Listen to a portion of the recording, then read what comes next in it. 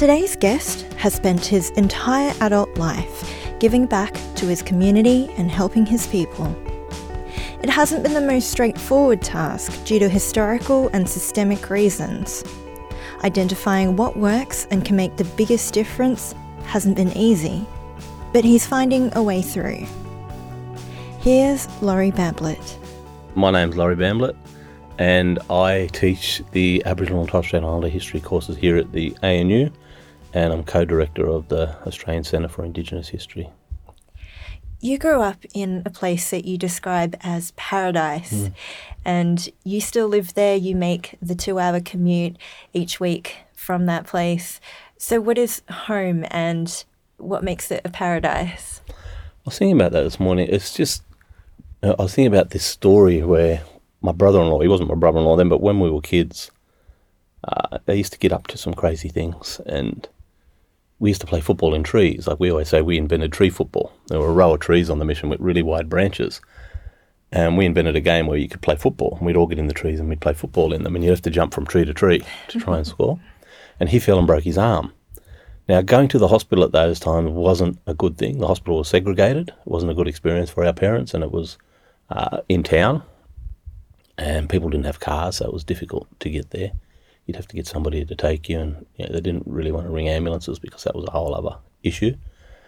So he got into trouble, and he's there with his broken arm, and his mother's whacking him and hitting him, punching him, and then he got in trouble off everybody else. So I thought, how lucky were we that we grew up in a place where people cared enough to treat us in that way, to try and teach us the right way. The way that they did it. Some people might say, you do it that way, but when you've got 5 or 6 boys in your house and they're wild, that's how she had to do it. But we were cared for, and we didn't get in trouble from one person. We got in trouble for 7 or 8 people. So the whole community took it upon themselves to kind of raise you and to teach you what was right from wrong. Well, I don't know how many times as a kid I heard, we don't do that. Wiradjuri don't do that. No, Bambletts don't do that. Everybody would always tell you, and they'd stop you and teach you based on biography usually. Your grandfather wouldn't do that, your grandparents wouldn't do that. And so you were constantly being talked to in that way, and you were taught what was right, what was wrong, what made a good Wiradjuri person, and so on. So I think we were blessed in that people cared for us in that way.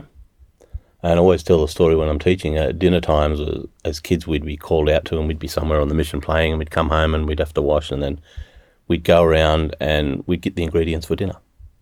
You'd go to different houses and get different things, and we'd be all talking to each other and say, what are you looking for, and such and such, and we'd go home with all of those ingredients. When we were growing up, we didn't have a fridge. We kept the things that needed to be refrigerated either in an esky or in the next door neighbour's fridge. And it was my job to kind of go over and get it. And every time I go there, she'd be sitting at a kitchen table and she'd stop me and she'd tell me a story about something. So, I was really blessed that we grew up in that way, that collectivist approach to life. And that's kind of the thing that I like about the place, is that people really care in that way. And over the years, some people, outsiders, have kind of mentioned that. One woman told a story about how she just mentioned in passing that she was looking for a particular piece of jewellery for her daughter and just forgot about it. And then a woman from the mission weeks later came up to her and gave her that piece of jewellery. She said, I found this for you. And she said that it really kind of made her stop. It made her pause to think that somebody would care enough to do that. And when I heard the story, I didn't think it was anything. It just seemed normal to me. That's what we do. So over the years, I've started to think about, what is it that's different about us? And it really is that collectivist approach. It's those relationships to other people and to places and those things that create a certain type of community. And the place is just full of characters as well. I can just sit there all day and just watch them. Little things that I really enjoy, the way we speak English and things like plurals. One of my favourite is instead of saying women, we say womanses, and those sorts of things. I really enjoy that. I really enjoy the kind of the expression and the way we kind of construct sentences and trying to mix Wiradjuri with English. Yeah, so those types of things I really enjoy, the characters and the things that people get up to. We're always smiling, always happy, always laughing about something that somebody's done or some little thing. So to me, that's why it's a paradise. Yeah, there are things that aren't so good, obviously, but all communities have that. not all communities are defined by them in the way that we are, but for those of us that are inside the community, we see a different world, one where everybody cares about you. And I tell my students all the time, can you imagine what it's like if you're a 9, 10-year-old child and you go into a room that's full of adults and every adult in that room stops and puts all their attention towards you? Can you imagine what that does to your self-esteem and to your confidence? And they tell you how good you are.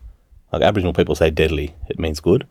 And they tell you how deadly you are. Like if you scored a try at football on the weekend, that was a deadly try, the best one I've ever seen. Or, gee, I like your shirt, that's deadly. Little things, I like your shoes, they're deadly. And they're constantly just building you up, telling you how good you are. And on top of that, as I said, they're grabbing you all the time and they're telling you what it means to be a good Wiradjuri person. Physically grabbing you. My parents would physically grab me and they'd say, when people were talking bad about the mission, I would get 10 or 12 stories to counter that. So I was banking all of these positive stories and they'd physically grab me and they'd say, that's not who you are. And they'd say, this is who you are. And they'd point to photographs of grandparents and people like that. So, that's why I describe it as paradise. It's a place that builds confidence for me.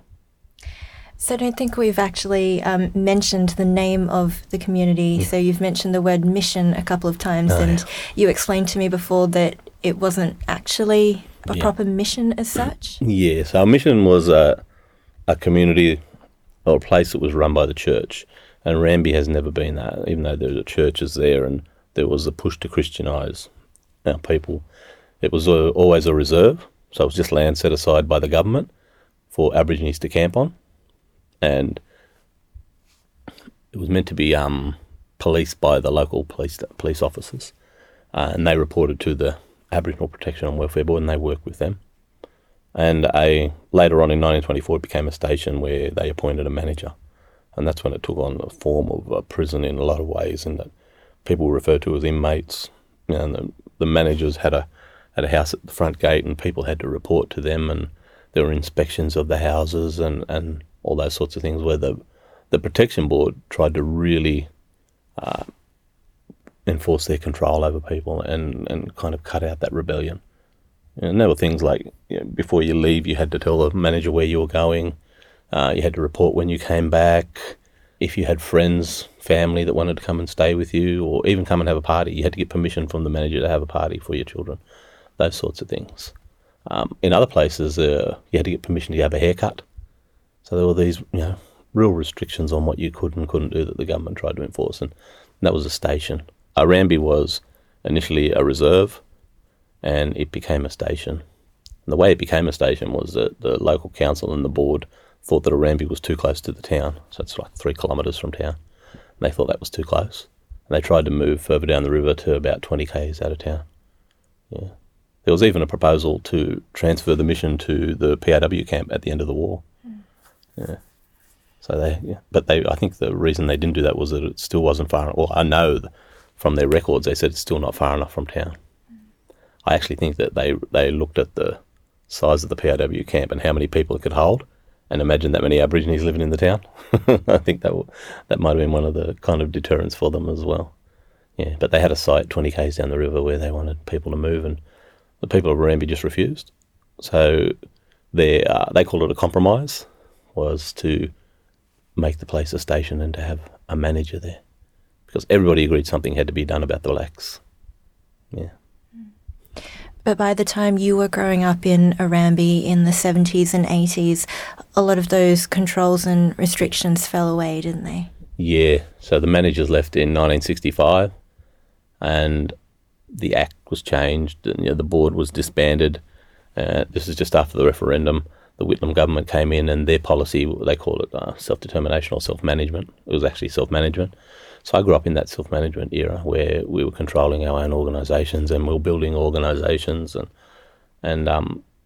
so it was kind of more control over things and that we had there at the time. And so I grew up in that, and I always say that it was an important part of my own development, because when I walked out of my house, I saw people managing budgets. I saw people, I sat and listened to those conversations of how they managed those different type of politics, because they were no longer just against the other.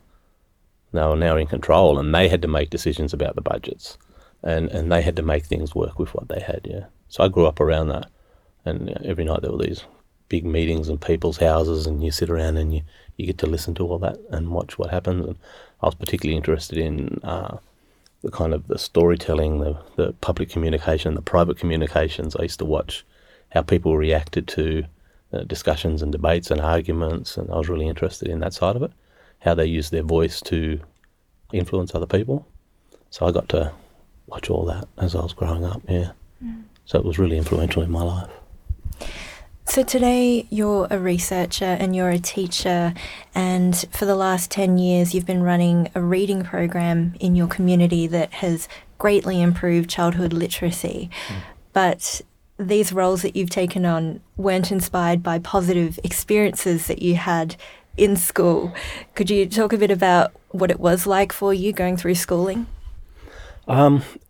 In primary school, for the most part, it was fine. I mean, I tell the stories all the time that I had the free first days at school. And my father got a job in Sydney, and he is fair-skinned, so he went down and he rented a house. And we joined him later, and when the landlord, this is the 70s, and when the landlord saw my mother, he said, "I don't want blacks in my house." And so he kicked us out. But in the meantime, school started, so my mother kind of dragged me to go to school. She was always worried about the welfare. The welfare coming, the welfare will get you, the welfare get you. And from the moment we walked in, the other parents and the teachers were kind of looking at her and whispering, and she noticed it, and I did as well. And we went into the classroom, and kindergarten classrooms have half a wall glass, and the parents were all standing outside the glass watching the kids for a while before they left. And my mum was there with them. And there were two teachers in the room, and they were talking about her. Oh, what's she doing here, and why doesn't she just go? They knew she was my mother. It didn't bother them. And so all the parents left, and my mother left with them, and they were still talking about it. So I just got up and walked out. I left school. And she always tells a story about, she was on her way home, and she thought, I better go back and check on this kid. And sure enough, she found me running around a tree laughing at the teacher who was trying to catch me. And I was on my way home. She doesn't know the rest of the story. I've never told her. But we got kicked out, and we moved to a little town called Harden, where my grandfather was working and camped. And I had to go to school there again. And it was the same thing. We walked in and they were whispering, and we went into the room, which was a demountable room. And I can remember it as, really vivid, what happened. And we're sitting in the room, and the desks are organised in a U shape, and I'm right at the end of the U, and I can see out the door. And I see my mother coming back in the classroom with my lunch. And the teacher didn't want her in the room. It was really clear, and she kind of had a hand on my mother's back, and she's trying to usher her out the door. And I'm watching thinking my mother will get annoyed with a minute and tell her off, because she doesn't kind of put up with that sort of thing. And there was a kid in the middle of class, and he said some really disgusting things about my mother, and I told him to shut up. He said, "Is that black thing your mother?" and a few other things, and I told him to shut up. And when the teacher came back in, she washed my mouth out with soap because I told him to shut up. And I didn't know shut up was a swear word. I knew some swear words, but I didn't know that was one of them. And yeah, even today, and when my wife was teaching kindergarten, whenever I walk past the kindergarten classrooms where they have those little sinks, and I can taste the soap in my mouth. So those kinds of experiences were really kind of important for me. And we came home. We ended up coming home to Arambi when the fruit picking season ended, and I ended up going to school there. But there were a lot of Aboriginal kids there, so it was much more useful. Yeah, it was much different in the way that people looked at us. In those other places, there weren't any Aboriginal people around, and so it was kind of something that stuck out. But it was really kind of formative to me when I got in trouble, because the kid that said that about my mother, he probably didn't know that Aboriginal kids learn to box very young, so I kind of taught him that in the playground. And when I was sitting there in trouble, and I was 6 years old, and I remember thinking, why didn't they ask me why I did it? Nobody ever asked me why I did it. Nobody ever asked me why I told him to shut up. Nobody ever asked me why I bruised him, why I did that. They just kind of expected that that's how we are. So yeah, from that point on, I really, I had a kind of a chip on my shoulder about school to begin with, because I grew up with the stories of how they treated my mother. So, they had the Aboriginal curriculum in the schools when my mother went. The welfare board decided that they shouldn't have an equal curriculum with other students. So they had an Aboriginal curriculum, a separate one, which was teaching them how to be slaves, to be domestic workers. So that's what they did. They cleaned, they learned very basic, the alphabet and English, and a very basic history of Australia. And then they cleaned. when I became a researcher and went back and read through the manager's day books, because the manager was a teacher, they didn't have a qualified teacher, and every day they're talking about cleaning the bookshelves, cleaning this, and got the students, got the teachers, students to do this, taught them sewing, they taught them cleaning, apparently, cooking. The boys and girls both taught gardening, and one of the things that stuck out of my mind was every day dusted the bookshelves, and I knew that they didn't have books in the school. So they were dusting these empty bookshelves every day. And they didn't get a qualified teacher until 1952. That was the year they closed the school. So he was only there for a short time, and my mother was one of that group, and they always talk about that was the first time they ever had books at a school. They got a teacher to come in, and he used to ride his bike out to the mission from the town, and he was the first one that ever introduced them to books. I grew up with those stories. And my mother said to me one day, she was in her 60s, and she went back and completed her schooling because she left. When they integrated the school in town, they sat them at the back of the room. They checked them for head lice and for cleanliness, and they sat them at the back of the room, and the teachers refused to teach them once they integrated the schools in 1953. So they just left. And when she was in her 60s and she finished work, my mum went back to school through TAFE, and she said to me one day, she came home and she said, "You know what? I found this most marvellous book today." I said, "Oh, yeah, what was it?" And she said, "They call it a dictionary." And I said, well, I kind of looked at her, and I said, "What? Well, what do you mean?" She said, yeah, white people have this book, they call it a dictionary. She said, and it has all their words in it. And so she got herself a dictionary, and she would sit there and she would read through that and the Aborigines Land Rights Act from 1983. She could quote passages from that, and she'd sit there and study in it all day with her dictionary. And one day she called me and she said, "Can you buy me a new dictionary?" And I said, "Oh, yeah, why?" She said, "Because this one, I wore it out." And when I got it and actually looked at it, and I keep it and I use it sometimes in my teaching, it's a worn-out dictionary, because when she reads, she uses a hand.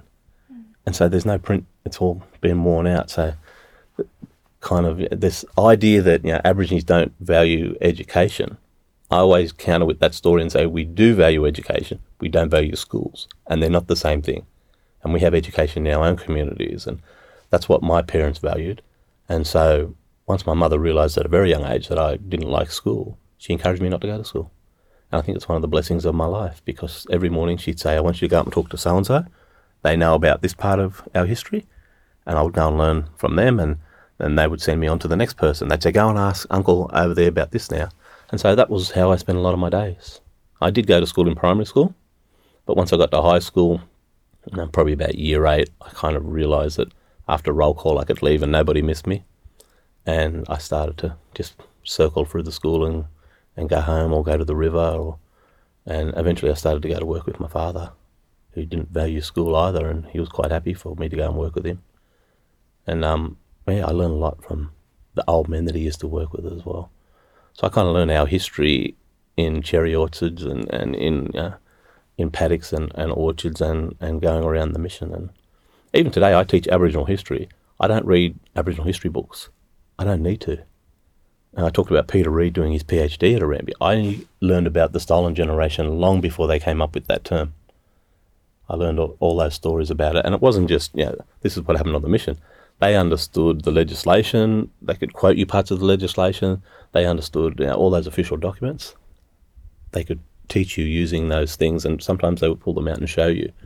So, I had a pretty good education in that way about Aboriginal history in general, but Wiradjuri history in particular. So, I think it was really one of the blessings of my life that I got to learn it in that way, So a bit of a different education, but it's working.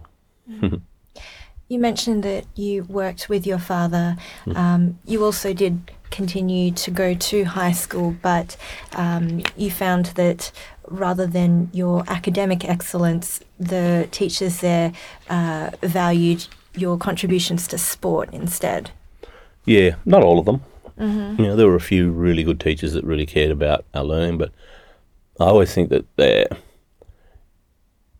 bad outweighs the good in your memory in a lot of ways. Like, I remember there were racist teachers there. They were racist. And you remember them first. And then you've got to it takes a little bit more effort to remember the good ones and their kindness and their interest in your learning, but they were there. It's just, as I said, kind of one outweighed the other. And we understood that. We understood that at school. They want us here when on sports days. They love having us around on sports days. And it was the same for my parents and that generation. When they integrated the schools in town, they told me the only day we felt welcome in the school was on sports day. They really liked having us there then. And that still happens. There's still this idea that Aboriginal kids are good at and are interested in sport, so you should only focus on that. And that's despite decades now of people trying to change that, but it's still the perception that people have. I mean, I ask my students now what they know about Aborigines, and two things are clear. Two things come through consistently. Probably almost 90% of students write two things: good at sport or athletic, and disadvantaged. When I ask them, what image comes to mind, those are the two things that come through consistently: good at sport and disadvantaged. And the good at sport part of the story reinforces the idea of disadvantage. Because they say we're good at sport because we're trying to escape our communities. So it kind of fits, that narrative fits in well there. But yeah, we understood. We knew.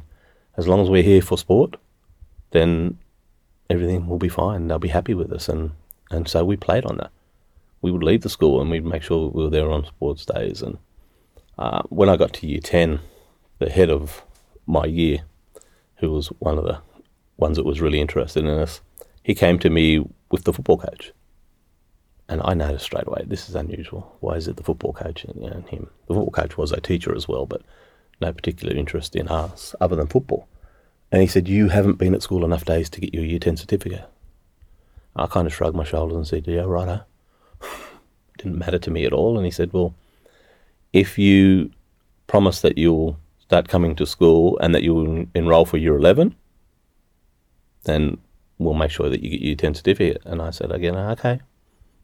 Not thinking much of it, but thinking about it later on, they wanted me to come back to play football. Or the football coach did. So, yeah, I agreed to it. I didn't do it. I didn't go to school anymore. I didn't change anything. I did enroll in year 11. I think I went for 2 days.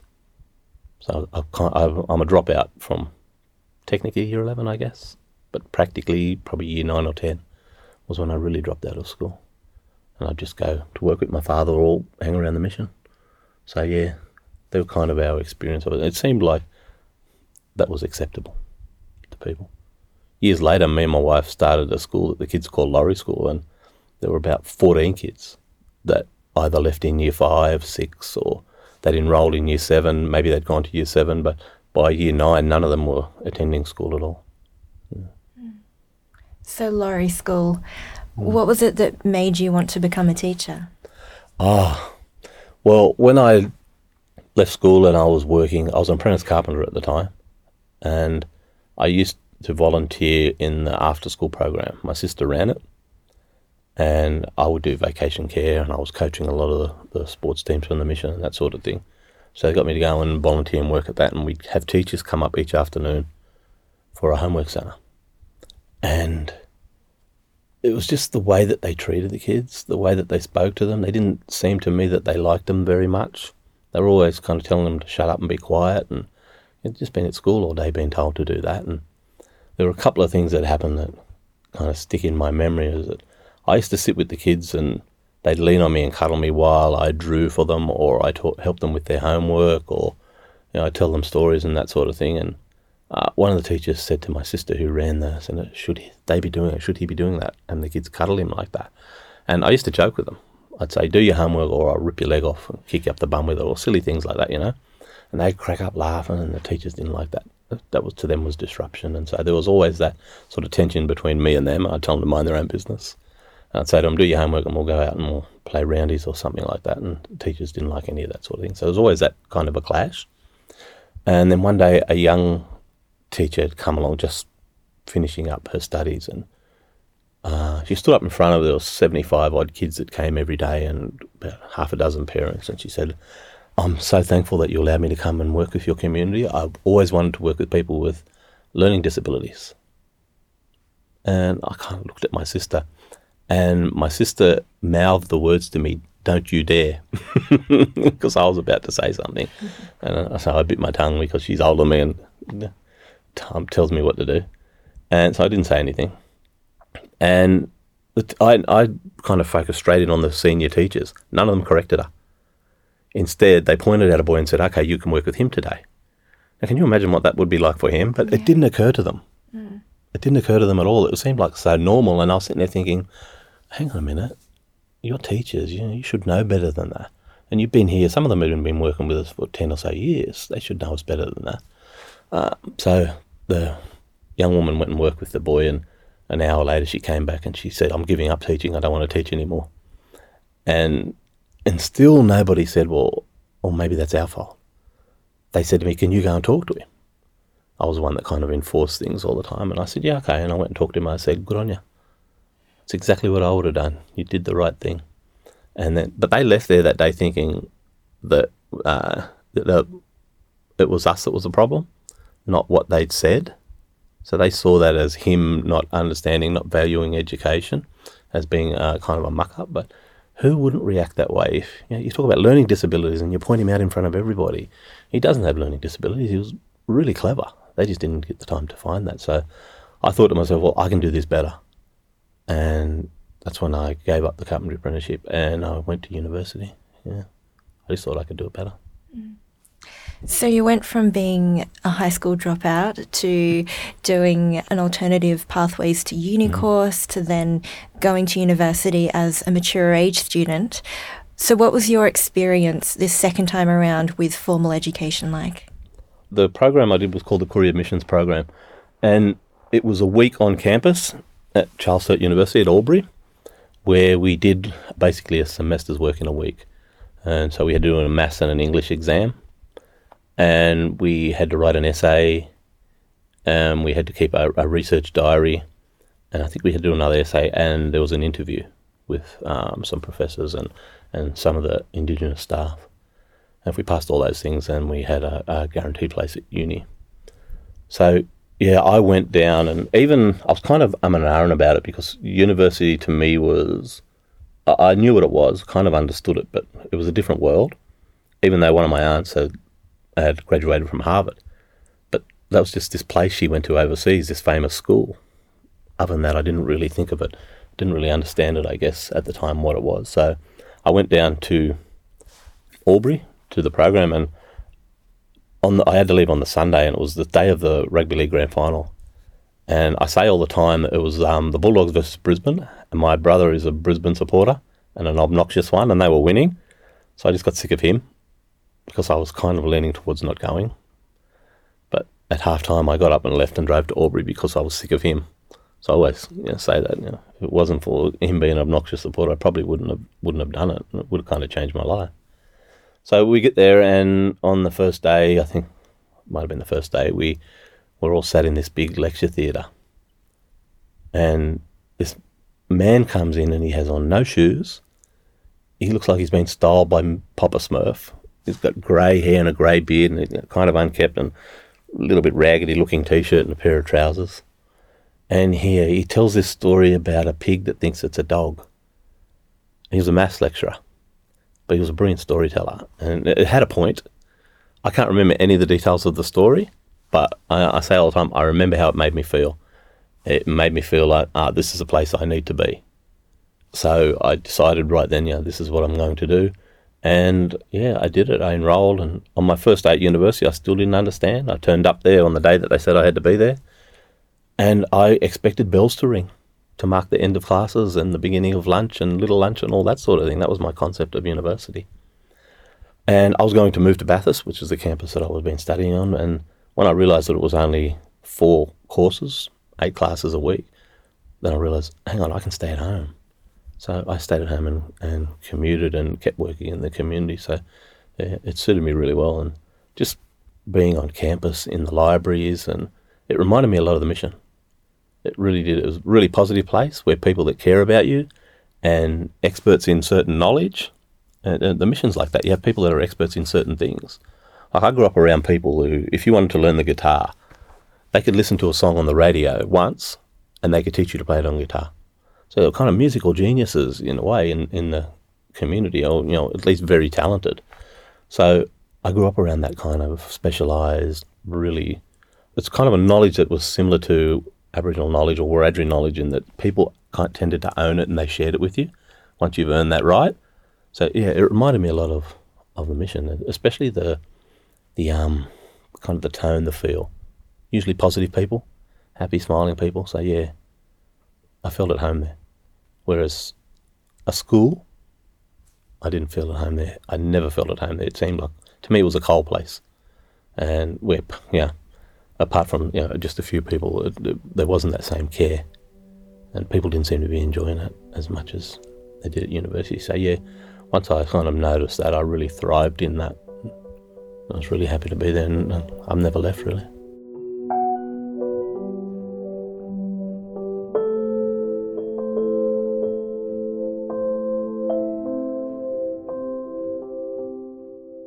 You've touched upon storytelling a few times now, and storytelling is very important to you and to your culture, and it generally involves the transmission of history and of ideas. But also you have talked about in your 2015 National Reconciliation Week lecture about the story that the rest of society tells about Indigenous Australians, and also the story that some Indigenous Australians tell to themselves about themselves, and how deeply damaging that story can be. Would you be able to talk a bit about that? Yeah, well, that's that meta-narrative, that grand narrative of Aboriginal deficit, just how pervasive it is. It's an Australian story. It's a national story that people tell, and it is really effective. I always say, for somebody like me that was blessed, that had somebody that physically grab me and tell me who I really am, it doesn't matter. I grit my teeth and walk through that. The ones that it really affects are the people that are vulnerable. And every culture, every society has people within that are vulnerable. And they're the ones that really get affected by that, I think. And they kind of take on and believe that. My parents they were aware of it. So that's another kind of blessing that they understood exactly what was going on. They really were kind of keyed into that narrative of Aboriginal deficit and how important it was to counter that. So they did. They constantly banked positive stories to counter the negative. And I've really thrived from that in my life. But not everybody has that. And not everybody has it at all times. And so people can take on that, can become their self-image. And that's where it kind of really is a problem. I would say that I spent quite a bit of my career in the academic world looking outward.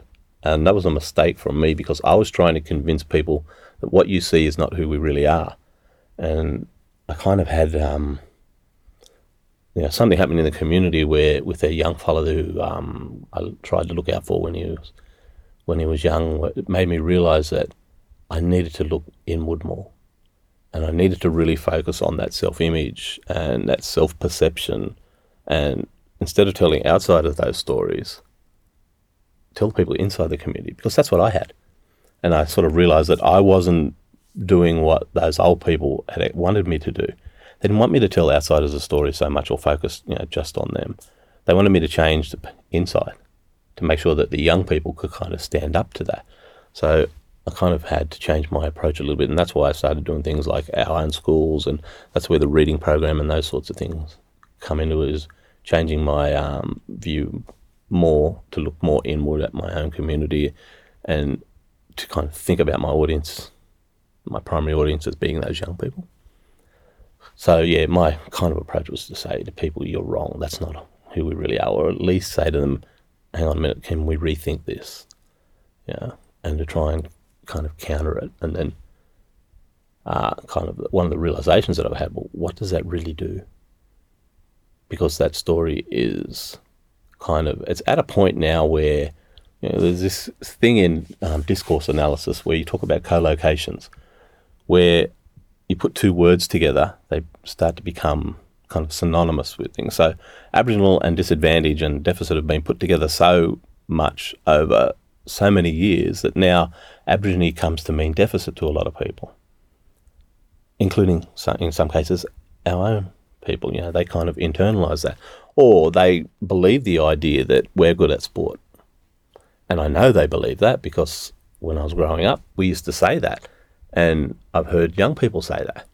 I've heard people say they've got all this and that, and they go to school, they've got all the jobs, but we play football.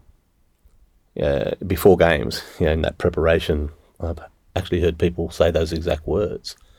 And I kind of always think, well, hang on a minute. That's not what I grew up with. Yeah, we're good at football. We're good at all sports, but we're good at everything. We've been around so long, we've learned how to do everything. So school is our thing as well. It's not just sport. We've developed a pretty good way of looking at the world. So I've kind of shifted in a way the way that I look at things and my view to be less outward and trying to convince other people of that, more to focusing on the young people. So yeah, I think that's one of the things I kind of learned from that reconciliation lecture, in that I told this story and I knew that people there had this image of us in their mind. And I put up photographs and I told all these stories of that's not who we are. That was like my mantra. That's not who we are. This is who we are.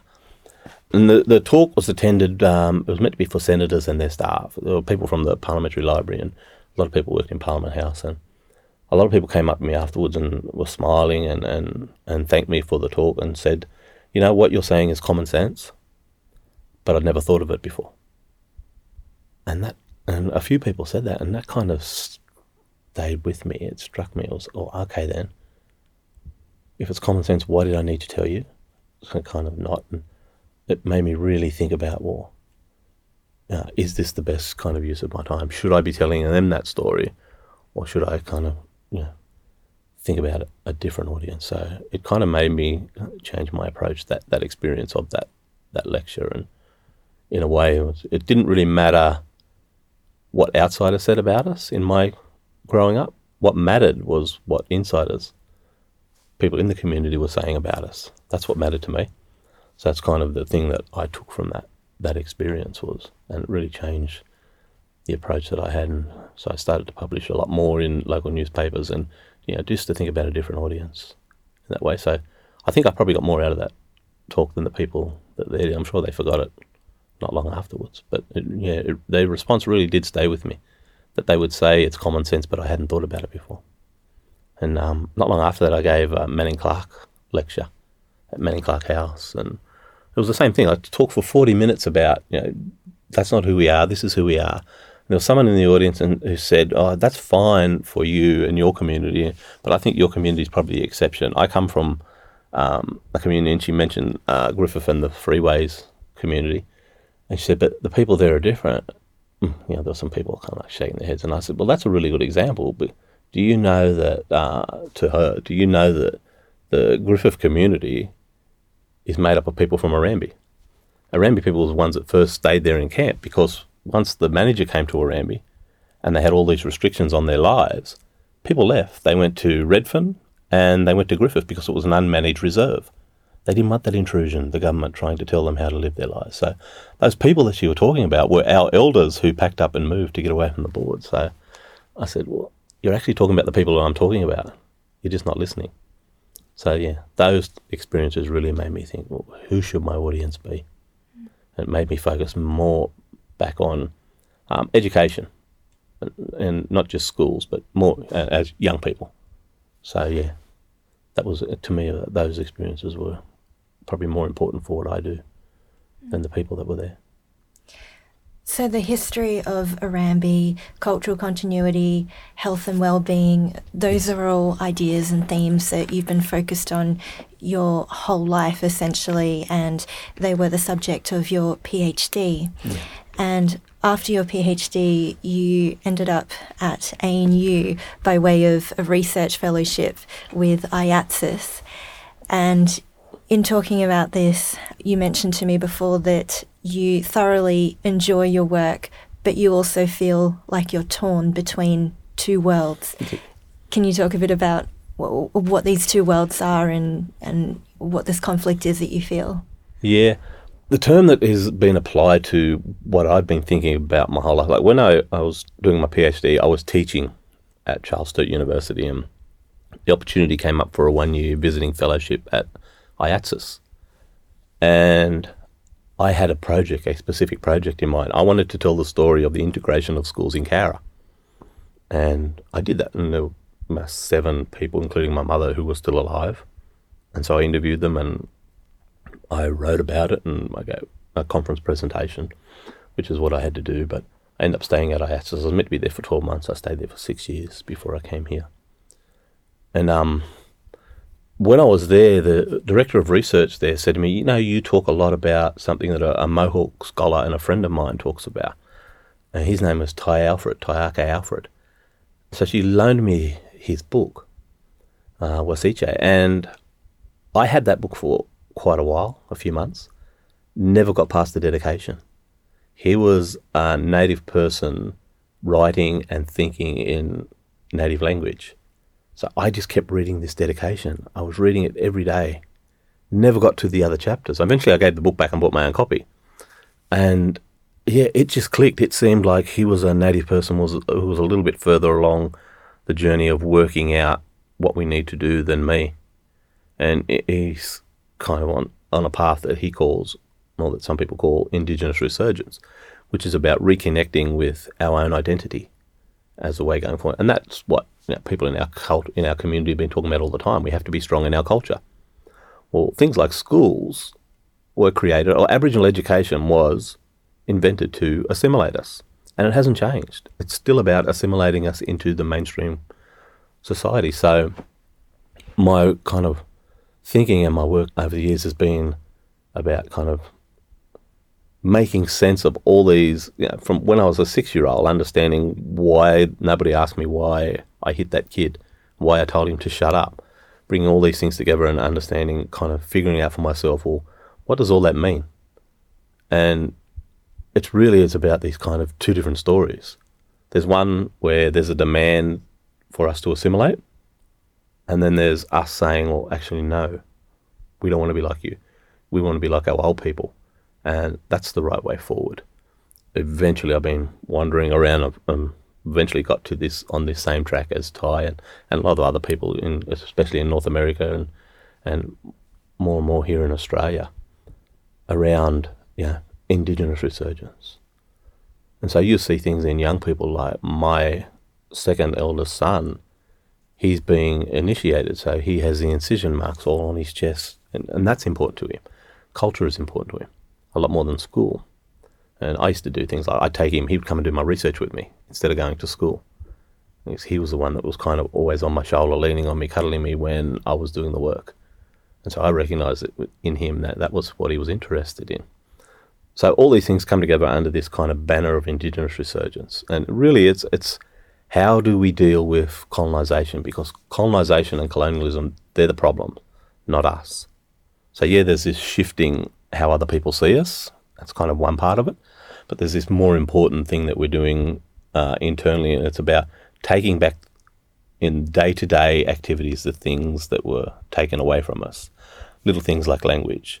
And I talk about how I became disconnected from my community when I started teaching, because I studied history in a kind of a different way as well. I'm always doing things in different ways. And I went to university with an interest in the connection between history and well-being, health and well-being, because I'd noticed that old people, when they told their stories, they always seemed content, happy. They never seemed happier or healthier than when they were doing it. So I had that in my mind. So I was interested in the physical impact of history. So I studied those things. I studied physiology and anatomy, and my first teaching was I taught a course, Advanced Physiology it was called. They're 2-hour, very intense, rote learning. You've got to memorise things, and the way that I spoke when I went to university wasn't really conducive to that because it was confusing students. So I use a mixture of Wiradjuri and English and what they call Aboriginal English, and in the way that I talk. So I learned not to do that. And I would, in my notes, I would put little reminders for myself, not to use Wiradjuri words when I knew something was come up in the lecture. And eventually got out of that, and I changed the way that I speak. And so I've noticed that my children now don't have a very big Wiradjuri vocabulary, not as big as mine, but their English vocabulary is way better than mine. So, thinking about little things like that. Like I said to my kids the other day, "Where's Mirigan?" And they said, "What's that?" Oh my gee, Mirigan is our word for dog. It's just a second-hand sort of thing. And there are other words that I'll use, and they'll look at me like, "What are you talking about?" So it's just those little day-to-day things for a minority group trying to push back against assimilation, those little day-to-day things become big things. So I feel like I've kind of been disconnected from my community in those ways. I was so busy going out, giving lectures and talking and teaching outside the community that I'm not passing it on inside the community in the way that I was meant to be, which is the way that I was taught, just sitting around, taking the time, sit there with them for days and, cuddling them while they told me those stories. I wasn't doing that. So, yeah, that was kind of one of those things where I had to kind of rethink what is it that I'm doing. And reading Ty Alfred's work really was kind of a catalyst for that. Because I thought I was doing the right thing. I thought I'd go to a place like ANU and teach those young people. They go out there in important positions. Some of them will become teachers because they're part of the majority in a democracy. What they know about us matters. I knew what I was doing and why. But yeah, that kind of made me rethink it. Well, okay then, so what? How does it help in the community? And I was kind of neglecting that kind of cultural responsibility. I wasn't passing on the oral history that had given me so much in my own life. So that led me to Indigenous Resurgence, which is still my way of trying to find a balance between the academic world and the Wiradjuri world. And I'm still working out how to do that, but yeah, hopefully we'll get there. Or maybe we never will. I mean, there was an activist from the Tent Embassy, Isabel Coe, who comes from Arambi that I'm related to. And when we were young, Isabel actually gave me my first job. It was in a cultural resource centre, and we had a library. That's where I read my first books. Didn't read any books at school, but they filled the library with all these books about Aborigines, and there were books by Fanon and the Black Panthers. And that's when I picked them up and said, oh, this is us. I'm interested in this. I'll read this. And so she encouraged us to join the system, and all those activists did. They wanted to create a space where young people could go in and change the system. So they encouraged us to join police force, to join the education system, to join the health system. And then I remember her saying one day that what they realised was that we're actually not changing the system. The system is changing us. So they thought that was a mistake. And when I heard her say that, I kind of realised that that's what I thought as well. The system is changing us. We're not changing it. So maybe I just need to accept that the system, we can't change the system, that it really does change us. But I'm not there yet. I'm not willing to kind of concede that yet. I'm still trying to find a place where we can have one foot in each world. So in terms of these two things, assimilation and learning, practicing, continuing your culture and trying to negotiate between these two, that underlies your ANU Grand Challenges project. Could you describe what that project is about and how you're trying to find a paradigm of reconciliation, something that goes beyond what we currently understand about reconciliation? Yeah, so our Grand Challenges project, there are two things happening there. There's my Indigenous Resurgence in kind of the education field, and there's this sort of broader project which is around rethinking reconciliation. Because at the moment I think reconciliation is either it's too close to, or it's kind of an agent of assimilation. Because the answer still is we reconcile by Aborigines becoming more like Europeans. Well, Aboriginal people are never really going to accept that. And I hope we never do. Because if we do, what happens? We become European. So I hope that people never do accept it, and I don't think that we will. So reconciliation has been the paradigm that people have used to think about Aborigines for a long time now. So we're thinking about, well, what comes after that? What is next? Aboriginal disadvantage that slogan was used as a paradigm for thinking about us. And it's kind of been pushed over a little bit by the idea of reconciliation, but not too far. It's still heading in the same direction. The next thing seems to be a strengths-based approach. So we're ditching that language of deficit, and we're starting to talk now about a strength-based approach. But still the direction is the same. It's just we're taking a strength-based approach to assimilation. So what we want to do is to think about if we can push at that and we can rethink and get people to stop and think about what reconciliation actually is, and all these kind of associated slogans and terms, we may find the next idea. And it looks like Indigenous Resurgence may be that next idea. But then again, Indigenous Resurgence has the potential to still be headed in the same direction. Is that what people want? Is that what we're going to do? Or is it just a stepping stone to another completely different idea? So our project is about that. It's about saying, well, this is what reconciliation is now. This is what it may be. And that's about going into Aboriginal communities and asking people, what do you think about it? One of the questions I like to ask people is, what does Close the Gap look like? People talk about it all the time, but I say to people, well, what does that actually look like? Describe it to me. And if they're describing something where we live like Europeans, I say, well, what happens if we don't accept that? There's a lot of taken for granted understandings and assumptions in these ideas, in these frameworks of reconciliation. So, Ty Alfred and the people, this Indigenous resurgence movement, it's about reconciliation as well. But it's not about reconciling between Aboriginal or Native and non-Native. It's about reconciliation across generations of Native people. So what they say is that, we want to reconcile, but first we have to reconcile with our ancestors. We want to be like them. We want to stand on the same size cultural rock that they did, or as close to it as we can. Then we can talk about the relationship between the groups. So it's kind of around, that's what our project is about. It's really about stopping and just sort of thinking for a moment. We're so rushed towards reconciliation and about the key performance indicators and that ticker box approach. We're doing this and doing this. Well, hang on a minute. Where are we heading? What is the direction? What does it look like when we get there? Because if it looks like assimilation, then we need to stop and talk about that. So we're kind of testing people's assumptions. Because sometimes those slogans become just, people just use them without really thinking through what they mean. And so our project is about that.